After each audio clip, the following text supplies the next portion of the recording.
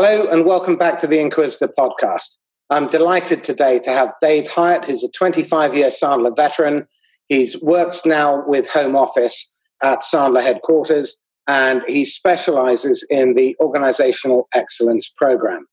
Dave, could you give a 1-minute overview of how you got to where you are and your experience of working with Sandler over that quarter of a century? Makes it sound like I'm old. Oh, wait a minute.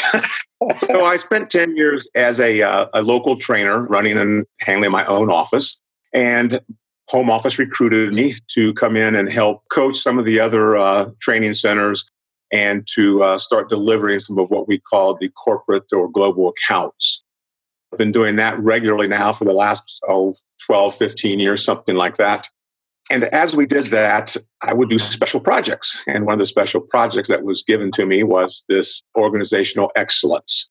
Absolutely, to me, it was the missing link. So my passion is behind growing that program so that our trainers can take that to their clients and dramatically improve the organizations. Well, this is really interesting because a lot of the work that I've been doing over the years has kind of led me into this organizational excellence or OE arena. And one of the lessons that I learned very early in my Sandler franchise is that small businesses stay small because the owner keeps them that way. And this program is very liberating because I've certainly seen the massive transition since Dave Mattson took over without wanting to sound like a creepy SWAT. The difference between Sandler 10 years ago and Sandler today, it's unrecognizable. We really feel like a business rather than some mum and pop outfit in backwater Baltimore. Now we feel like the world's global leader. And it seems that a lot of it has come out of applying the lessons and the systems and processes of organizational excellence.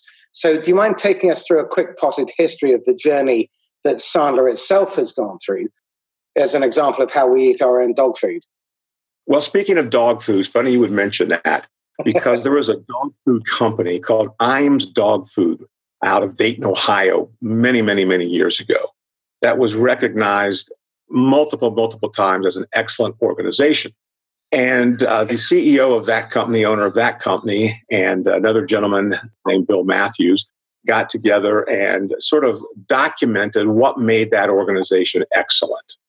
And in that process, he created a little program he called WOW, which Mr. Mattson, as you know, our owner, went through it multiple times. It so impressed him to really get him focused, to get him doing the things he needed to do, that he actually bought the intellectual rights and property to use the core things that Bill had come up with.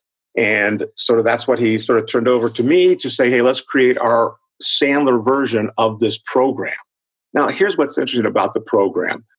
It basically takes the kinds of things that most entrepreneurs can go out and find on their own, individual, one-on-one seminar kinds of things.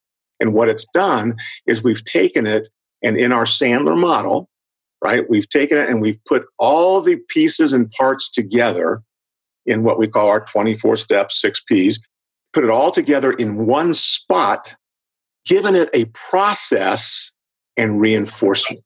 And that's sort of where the magic has come in. Absolutely. I mean, I've been pulling stuff together for the last 15 years, and it's a huge relief to have it in one place. So tell me this then, what are the classic blind spots that you see in businesses that cause them to limit their growth, hold them back, prevent them from achieving this success that they have the potential to achieve, but for some reason or another, they seem to get in their own way? Well, I'm going to give you what my personal 25 years of talking to entrepreneurs and business owners. The number one thing from my perspective has been really not tying their personal goals to their corporate goals in a very clear, precise way. The next blind spot I think they have is they don't really build a culture of accountability. So many entrepreneurs, it's a family-run business kind of thing, or people feel like family because it's typically a smaller organization as it's getting started. And as it grows, they tend to keep that because you were here in the beginning, don't worry about accountability. And so they have this blind spot, if you will, when it comes to accountability. I think another key is not really planning organizational change initiatives effectively. They just assume that everyone will be on board. And they don't really understand and realize that not everyone's going to be on board. I suspect a few of them had the scales ripped from their eyes on that one. Yes, they have. And I think finally, the last one, I think, is when they don't really share the vision with those tasked to implement it, the vision of the company. Where's this company going? Where are we going to be 5, 10 years from now? They don't really share that. They know where they want to go with it in some general form, but they don't really clarify it and then share it with those tasked with implementing it. It's really interesting. I mean, I'm always teaching my clients to write stuff down. And there's a proverb, the weakest ink is stronger than the strongest memory.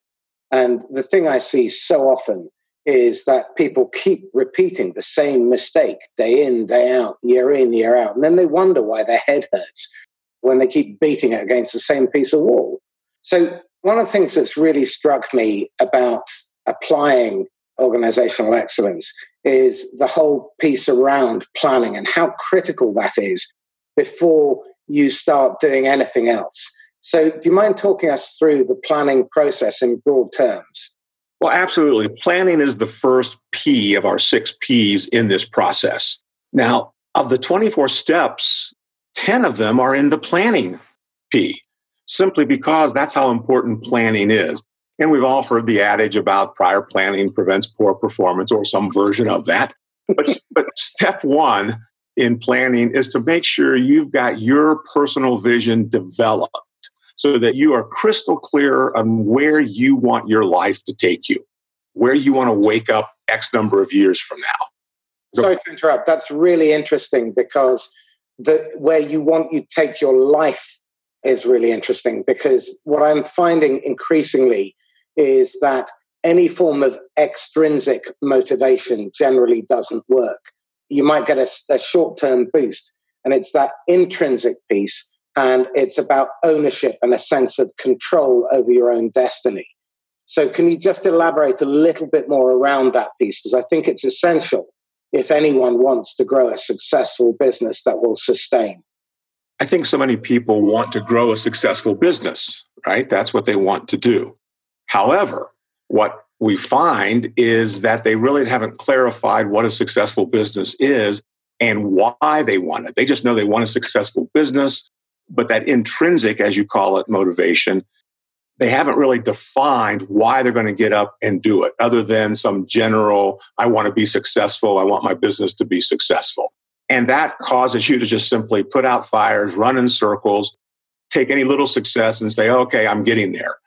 And if you don't know where you want to end up, I guess that's an okay version, but it certainly stresses you out and makes you work harder than you need to.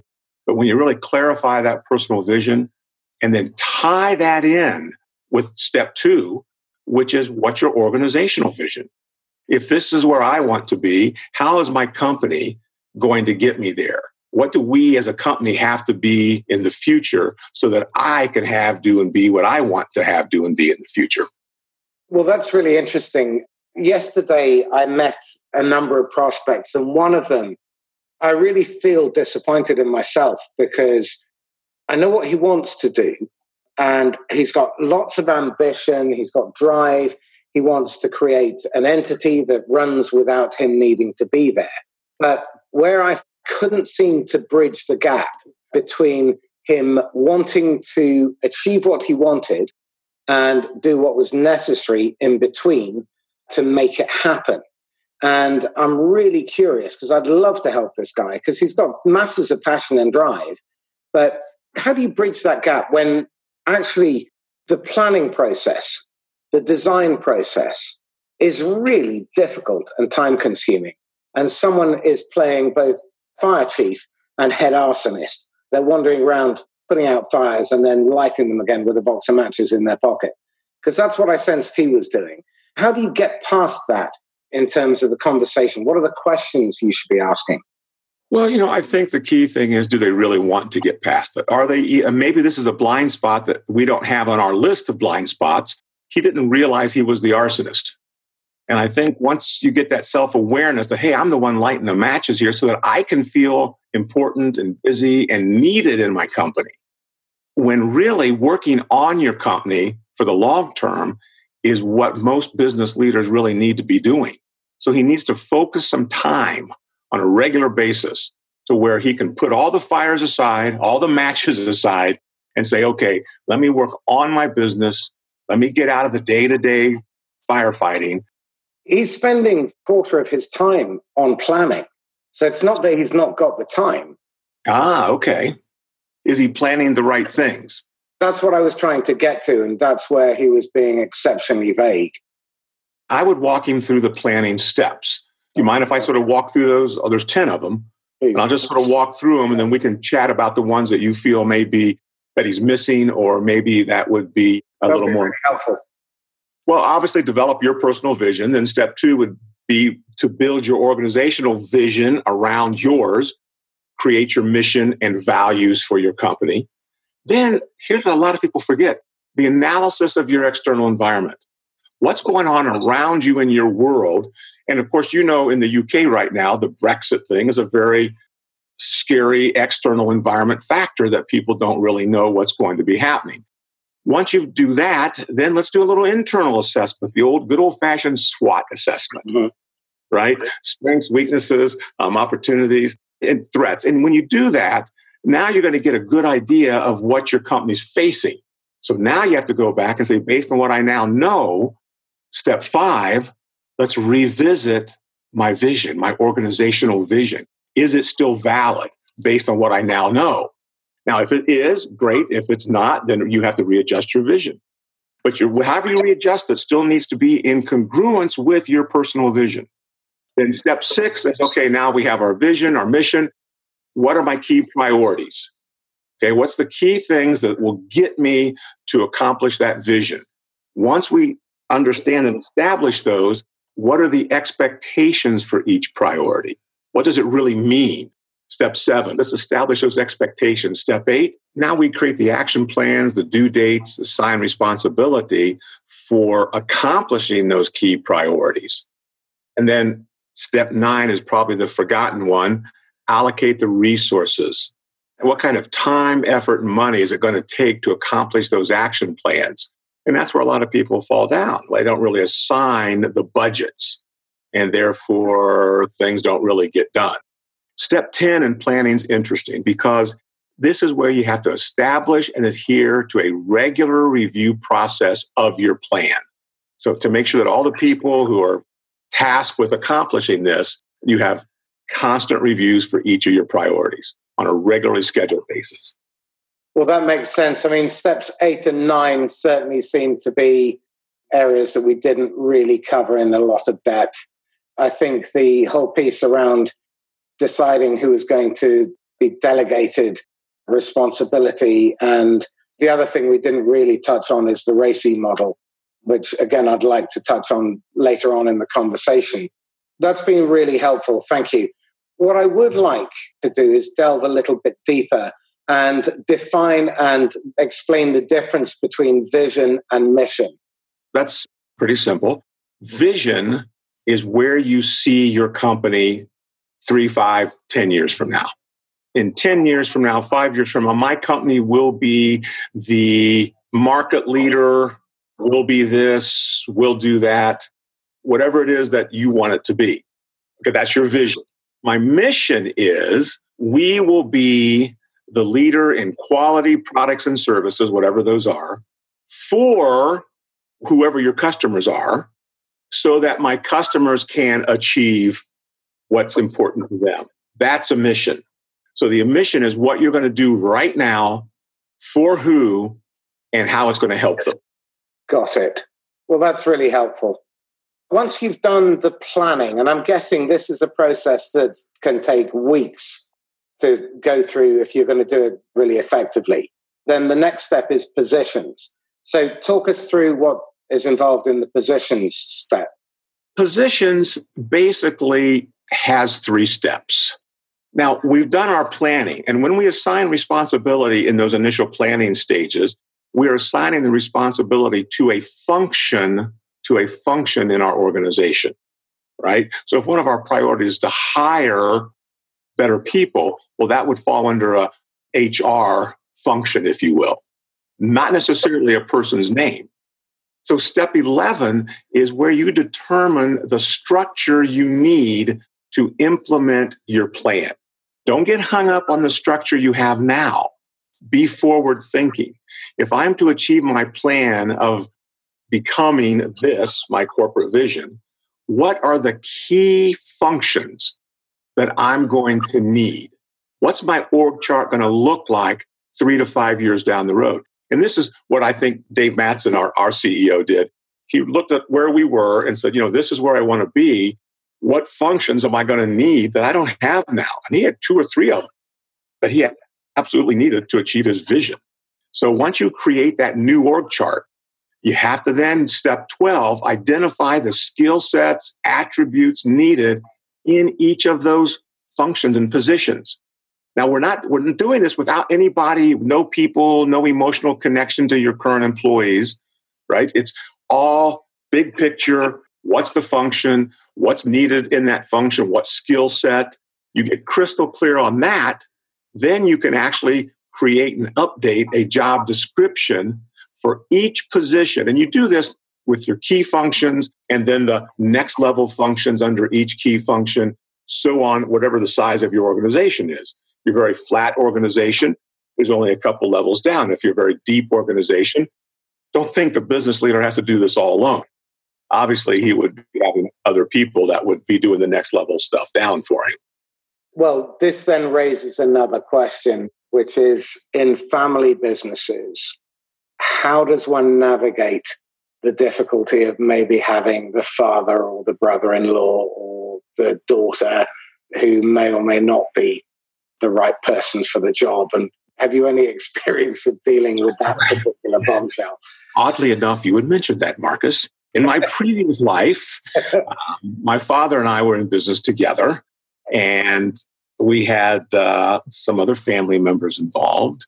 And at one point, I had to end up firing one of my sisters. That must have been an interesting Thanksgiving. Yeah, it wasn't pleasant.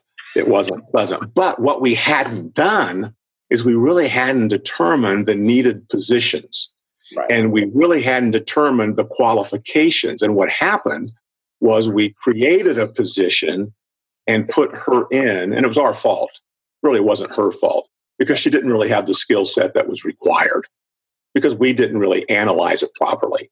So in hindsight, I'm taking the responsibility for that. Never should have happened. Unfortunately, it did. Did you ask for forgiveness? Many years later. This is particularly apposite for us because as we're going through this process ourselves, because we're scaling up at the moment very aggressively, and we're looking at the legacy that we're trying to leave behind for our daughters. And we've had the conversation following the training with our daughters about whether they'd like to be part of the business. And so far, 2 of them have said yes, and trying to find a fit and help them make the right choices in order to pursue that without biasing them is proving to be an interesting challenge. So I'll report back on this in a couple of years, because both of them will probably be in the business by then. Then I can tell you whether or not I've been fired. Yeah, but this really goes back, Marcus, to that personal vision questionnaire in which we're asking you, hey, do any family members, are they going to be involved? Because that does affect your vision. That does affect what's going to happen. And if that's the case, well, are they going to be qualified? And if not now, how do you get them qualified? Does your positions, are they going to have a fit somewhere in that org chart for that person to come in and do what they need to do? Absolutely. And I can feel myself requiring a sniffer dog to pick up the minefield. You and Suzanne are working together. My wife and I in Sandler, when I first was at a local training center, we worked together. And she fired me probably 5 times. I fired her probably 4 before it all worked out. I have a tendency not to be very detail orientated. Suzanne gets me to sign bits of paper. And one day I discovered that she was chief executive and I wasn't. So, yeah, sneaky, but clearly it's worked because we're not bankrupt. Because if I was in charge, I suspect we would have been. The next P is people. Talk us through that. Okay, well, people comes after positions because now that we know the structure where we want, the functions that we want to have, so now we have to talk about the people. So step 14, right, is assess your current employees to determine who fits the roles and functions you've identified. As you look at that, what are the roles and functions that you've identified? And in a restructuring of my father and I's company many, many years ago, before my Sandler experience, we had over about 80 employees. And we had our vision had changed because some key things had changed. The external environment had changed, and we had to get down to 30 some employees. Wow. We had each function. So I had the task of looking at each of the current employees to determine who was going to fit best in each of the functions that we now needed to operate in the way we needed to operate. One of the toughest things I ever did. I bet that must have been uncomfortable. I seem to remember you had a situation once where you had to let someone go, went into a tribunal, and you were met by the husband who was wielding a gun. I would say only in America, but who knows?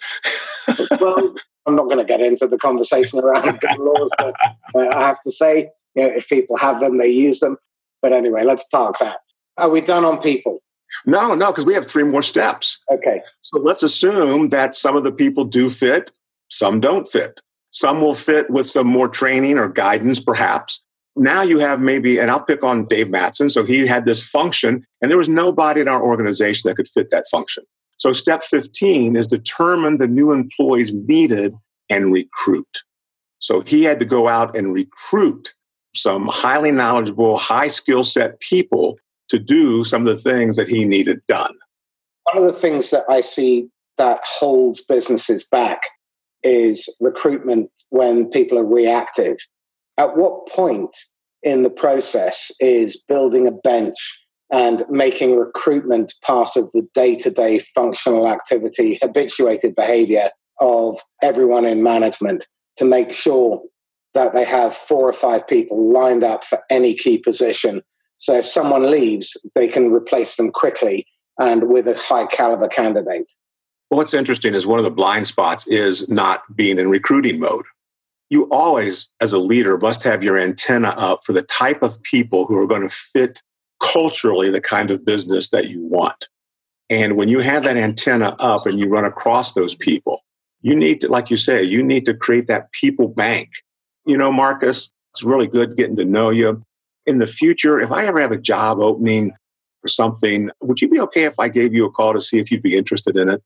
And so when I do that, and you say, well, yeah, that's great. You may not hear from me for 2 years, but I've written a note about what impressed me about you, why I thought you might be a fit, and then I've got it in my little people bank folder so that when something does happen, I've automatically got 4 or 5 people I can go to initially that I've already met, and there's something that said you might be the kind of person that would fit.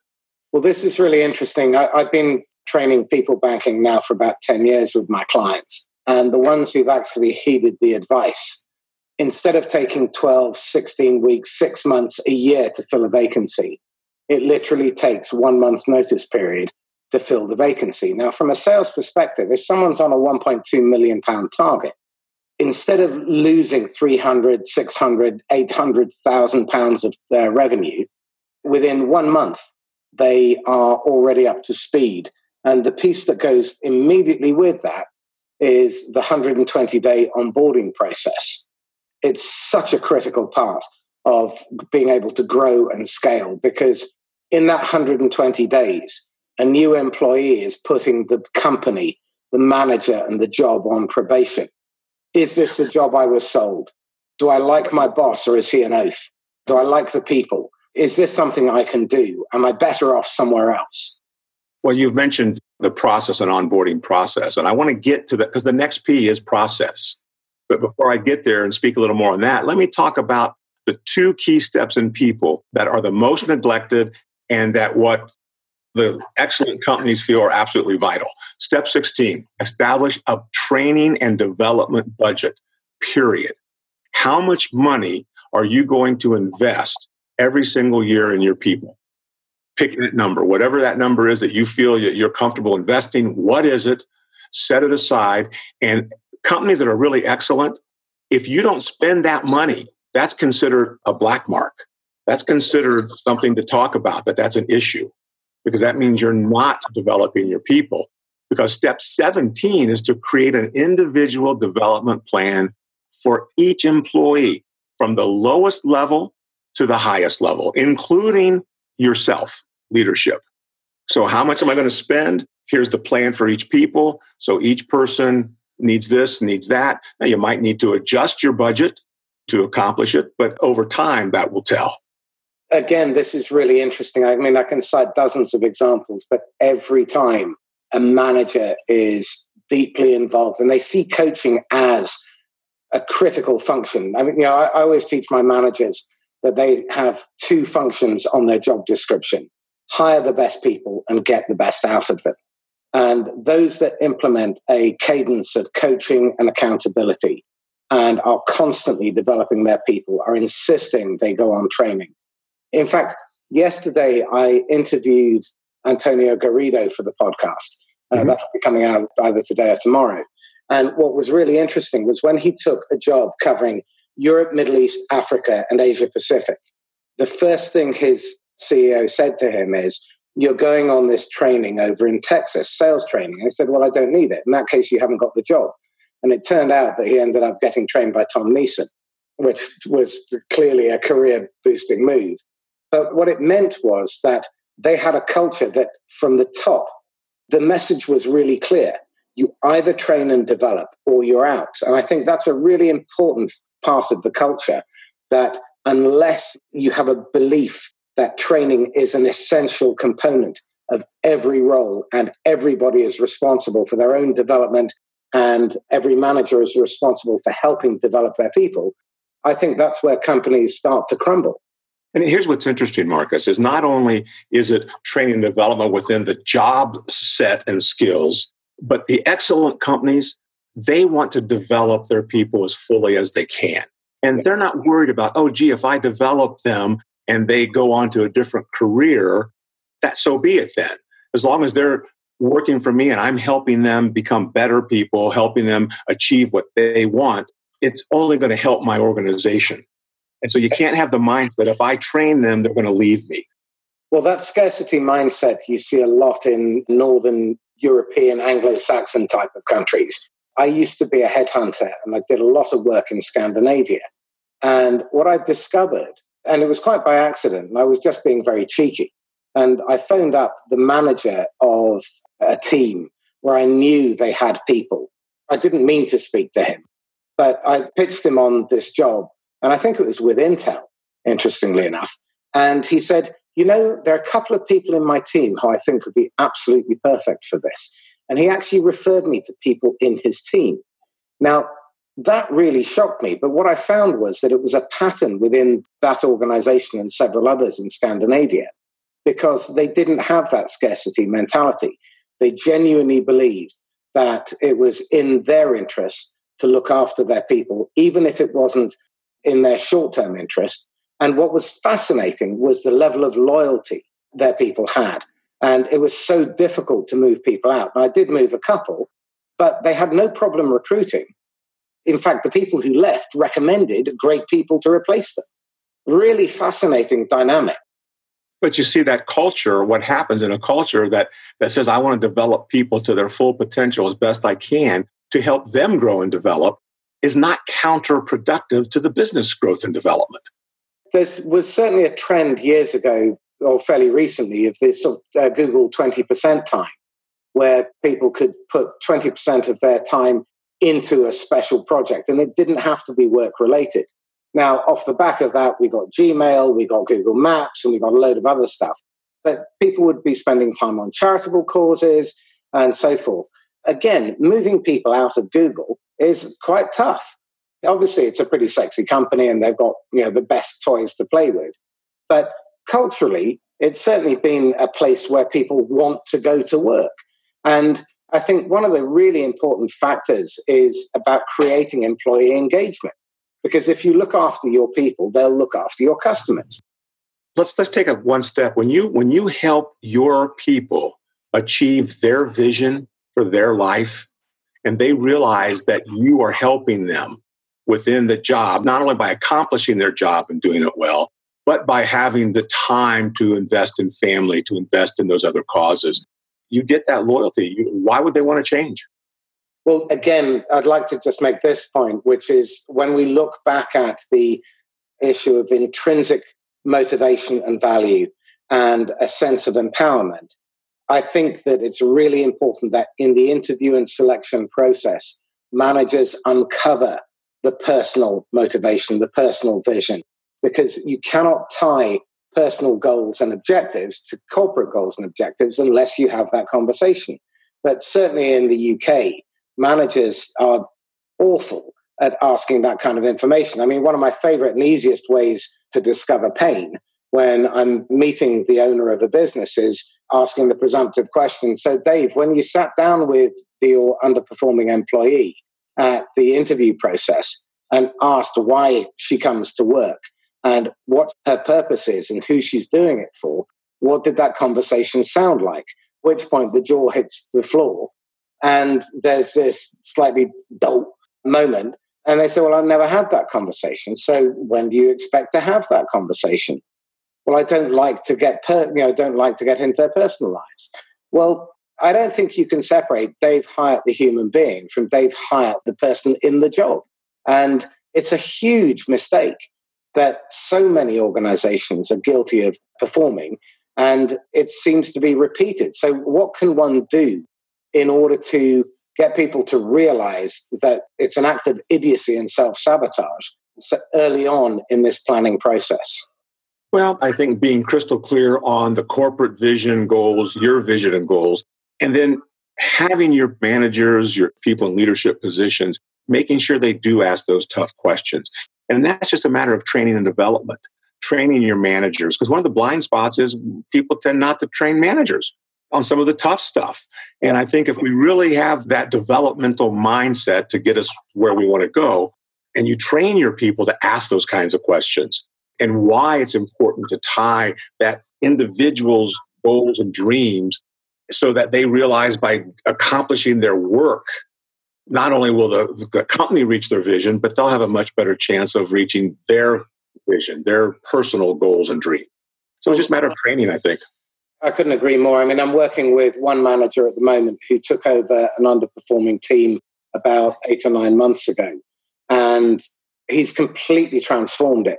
And he's done that through coaching, training, developing, mentoring, planning, but also through profiling and identifying people who have an aptitude, and then creating personal development and career pathing plans and developing those people in those areas. He started training and developing them 8 months ago so that when the restructure came, then he was in a position to move them into the new role. And it's just so gratifying to see because it makes such a difference. The difference between his division and all the other managers' divisions is so marked. Now what we're doing is we're starting to spread into those other areas and following on the same process and building in the same culture.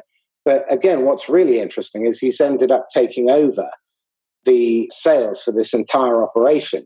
So 8 months ago, he came in as a sales manager and running a £30 million division. Now he's running a £300 million division. And that the speed with which his career has advanced, but now he's taking his people along with him. I get a little shiver up my spine every time I think about it. And I'm doing this with another manager at the moment. I know what's coming, trying to not rush it because I'm so excited about where it's headed.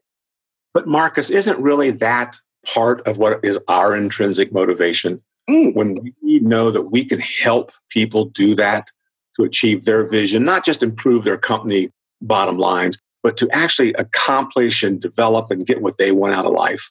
Isn't that what gives you that little tingle in the spine? It sure does me.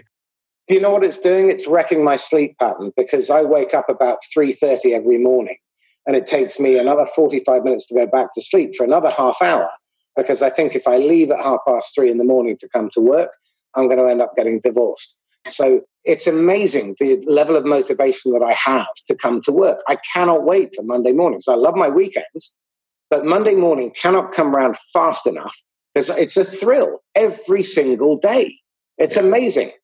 Well, that's going to take us to, I think, because getting back to the P's, we have the people in place. And think of that motivation you have. When you have people like that, the next P, processes, become simple because good people, motivated people will help build excellent processes and improve mediocre processes. That's why you get the people on board first. Then we worry about process.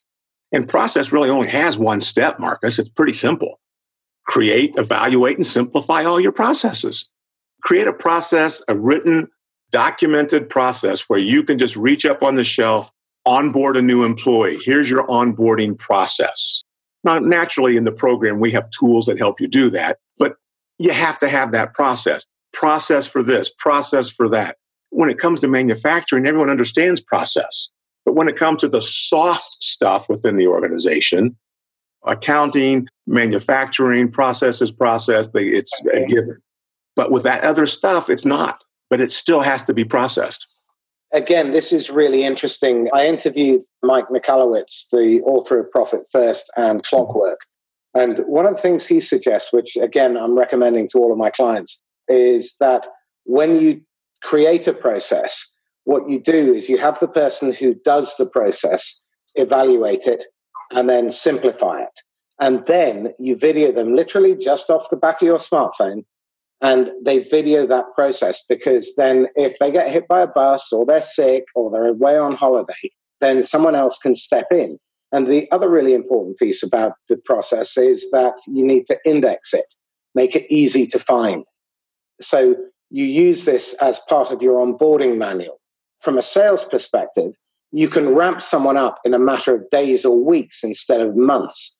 And that can make you a fortune just by documenting the process and making sure that you have a proper onboarding process. What do they need to know? By when do they need to know it? And where can they find it? And how easy is it to find it? Then you can ramp up. Instead of taking 4 months to ramp up a new salesperson, you can do it in 2 weeks.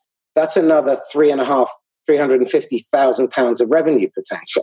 It takes the time and effort to put that stuff in place up front, but it pays dividends, and it pays dividends year after year after year. So I cannot stress for anyone who's listening how crucial it is to have good process and then constantly evaluate it and then simplify it and document it and video it. We actually recommend that one person in an organization be in charge of process. Great idea. So that they are constantly reviewing process with the appropriate people that are engaged in the process. So there's that constant improvement. As you know, within a year, things change. Yeah. And what we did a year ago, it's a whole new process now because the technology that we use changed because of this, because of that. So those processes can't be cast in stone. We did it 4 years ago, haven't looked at it since. And actually, you come to find out the people doing it haven't been using that process in the last 3 years. They've added to it, deleted from it. So it needs to be a constant monitoring. Absolutely. It's a virtuous circle. The next step is what we call performetrics. So performance metrics. Talk us through that. Well, first of all, people, it's hard to pronounce performetrics, but it really is taking what are the performance metrics of each position. Step 19, establish individual metrics for each and every employee, because every employee in your organization has a metric that they can be held accountable to. And you were talking about people want to be empowered. One of the best ways to empower people is to hold them accountable. People want to be accountable. They feel that if they be accountable. Good people want to, exactly. Good people want to be held accountable. They want to know what's expected of them so they can deliver it. And that empowers them at whatever level of the organization it takes. One of my jobs when I was at university was a janitor, cleaning up the trash after the business closed down, right? Yeah. And I had metrics that I had to achieve on each shift. I had to achieve a certain level of number of offices, number of floors that I had to cover, and I had this very specific task of what I had to do. And if those didn't get done in that particular time, I had to then be accountable for why it didn't get done. Well, I got to tell you, I wanted to make sure it got done because I didn't want to have to be accountable for it not getting done. So let me ask you this, because in Bill Bartlett's outstanding book, The Sales Coach's Playbook, yep, he talks about how one coaches people.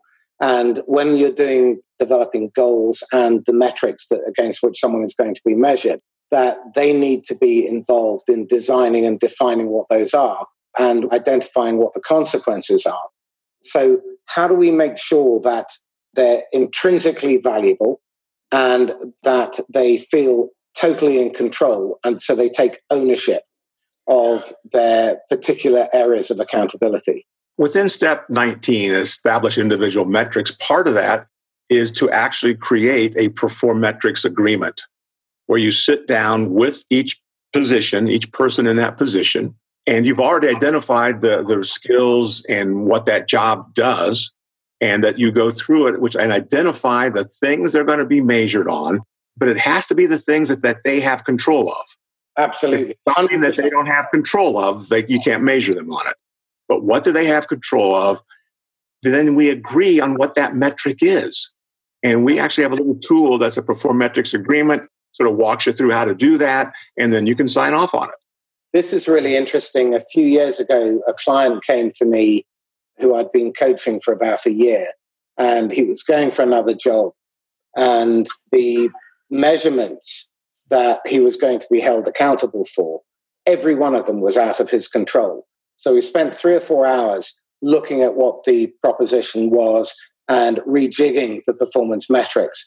And as a result of that, he made an extra £300,000 in income, but they got the result that they wanted. So it was cheap.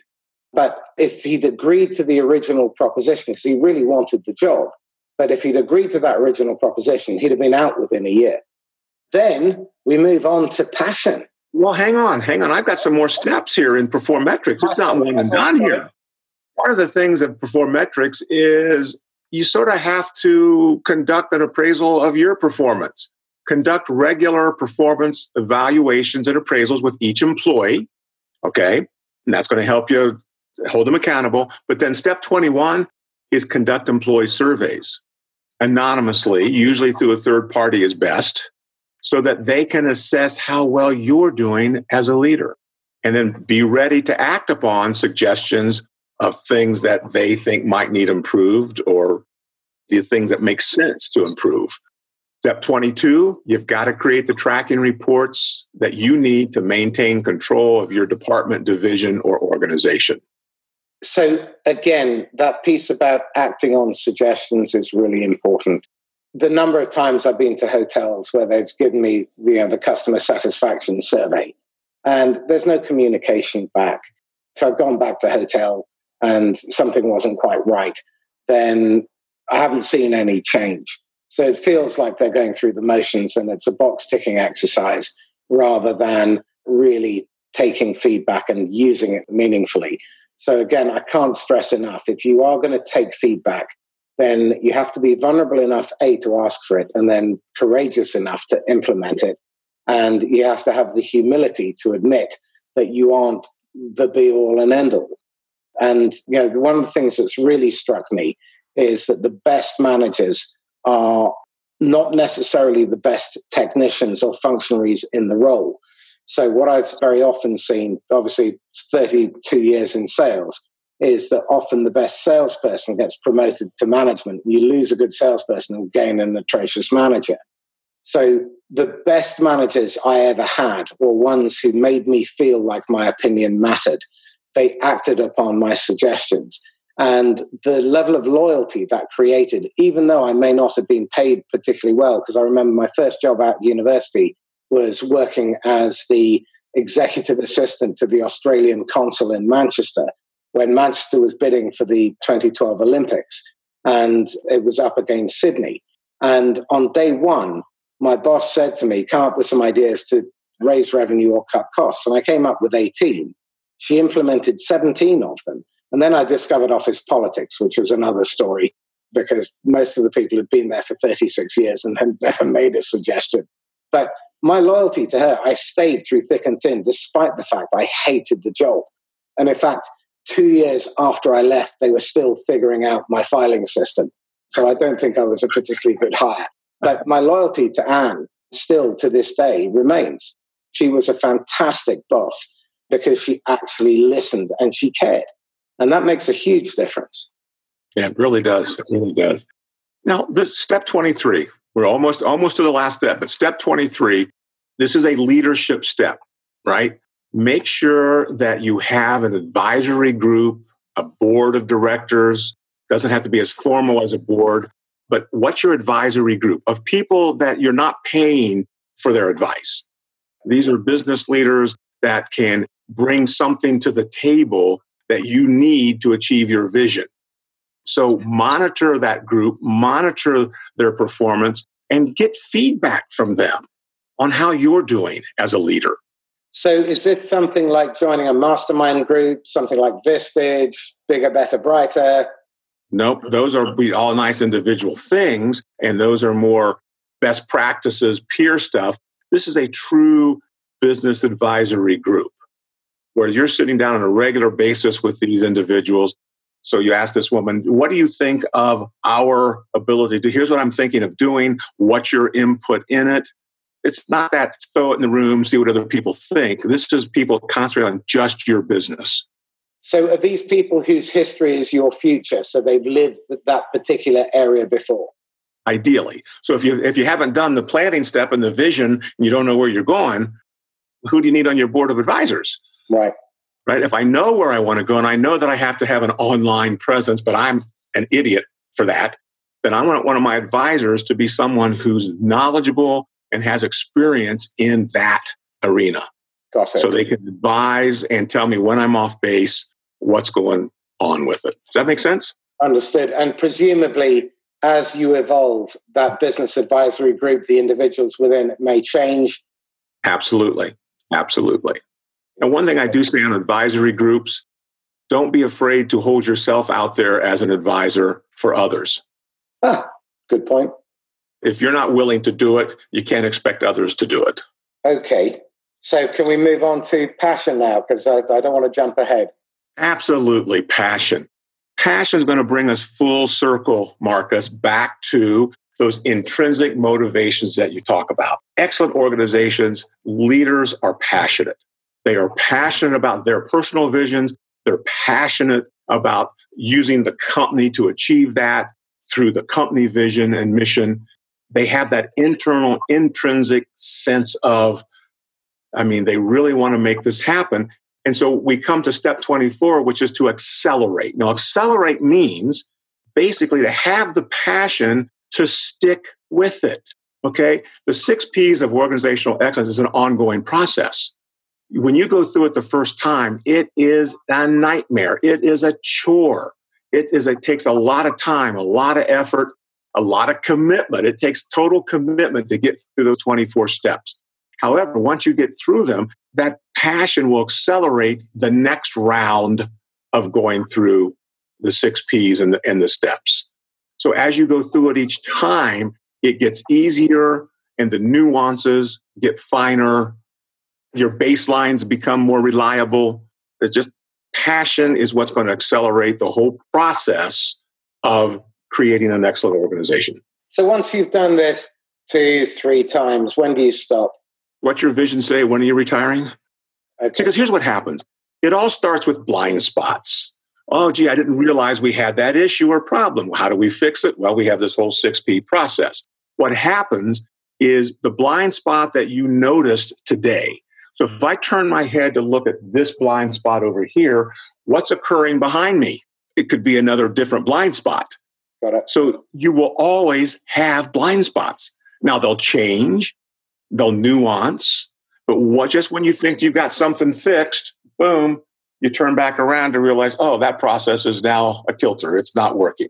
So it's a constant, ongoing process. It's easier every time you do it, but excellent organizations never stop doing it. That, again, has to be one of the key takeaways. This is an ongoing, never-ending process. You stop when you sold the business, and then you start it again with the next one. That's exactly correct. Okay. Yeah. So I have a particular passion around channels. And what I'd like to do is just very briefly, maybe 5 minutes conversation to sow the seed, because I'd love to have you back to talk through this whole process again about implementing the 6 Ps and the organizational excellence within the channel.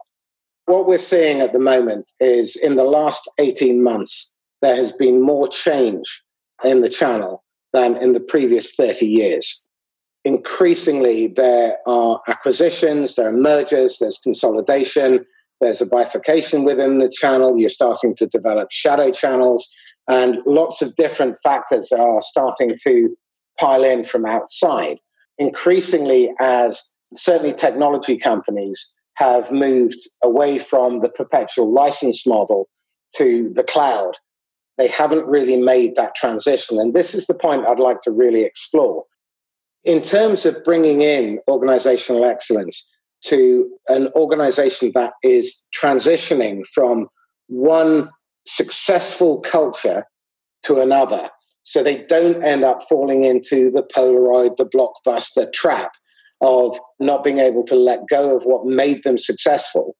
How did you use organizational excellence as a process in order to attack yourself and to sacrifice what made you successful to become successful in the future? Well, I think it's the whole process. I mean, obviously the planning, the vision, as that vision changes, and as the environment, external environment changes. But what's interesting, what we've included in the OE package, if you will, when it comes to passion, dealing with change, managing change appropriately.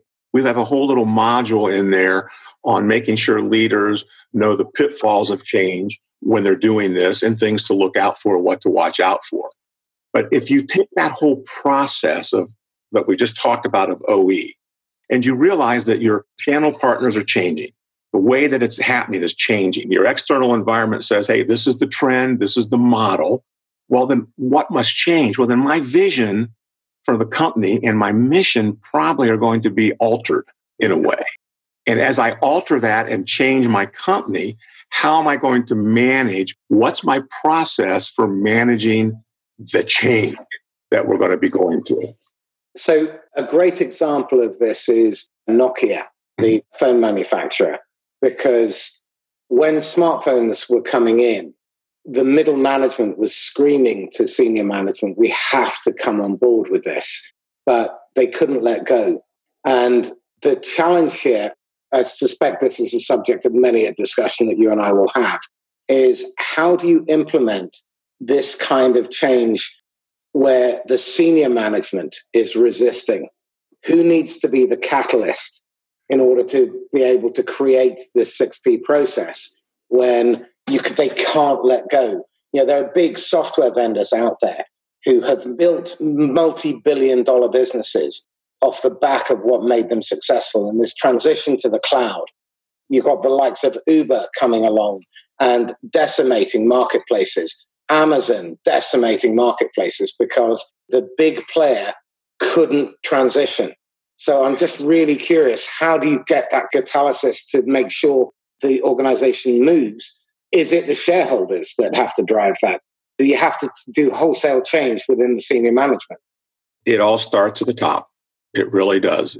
If the top leadership is not open to what the market is doing and they've got their head in the sand, there's nothing that the people below who see the trend and want to make the change can do, because that's not the corporate culture. So from a leadership point of view, if that leader is not open to understanding what's changing and to making the internal adjustments and changes, they're going to be left behind. Well, this is really interesting because the opportunity that I see is for scale-ups in the mid-market to annihilate, do the David and Goliath act, because I think the challenge in those large organizations is they're like super tankers and they take half an hour to turn. And the mid-market scale-ups are the ones who are in the speedboats. They're the pirates that are able to get on board. They're very maneuverable. And I think the opportunity here is twofold. It's for hyper-ambitious owners of scale-up businesses and also organizations that understand that they don't have to have a direct sales force, that they can sell through the channel. In 2018, 75% of all products were sold through partners. It's not a trend, it's a wave. There's nothing that you can do about it. And that's across all 26 vertical markets. 90% of technology will be sold through the channel. And increasingly what you're seeing, my wife is going through a process of hell at the moment, trying to transition from the accountancy package that she has with one of the big global vendors. And we have to go, the tax has now gone digital, and they have to make this transition. But the big vendors are making it really difficult and very expensive, and because they're hanging on to their old model. And they've taken a load of functionality out of what she already had, and you can only get that in the massively expensive, highly upgraded version that offers this one thing.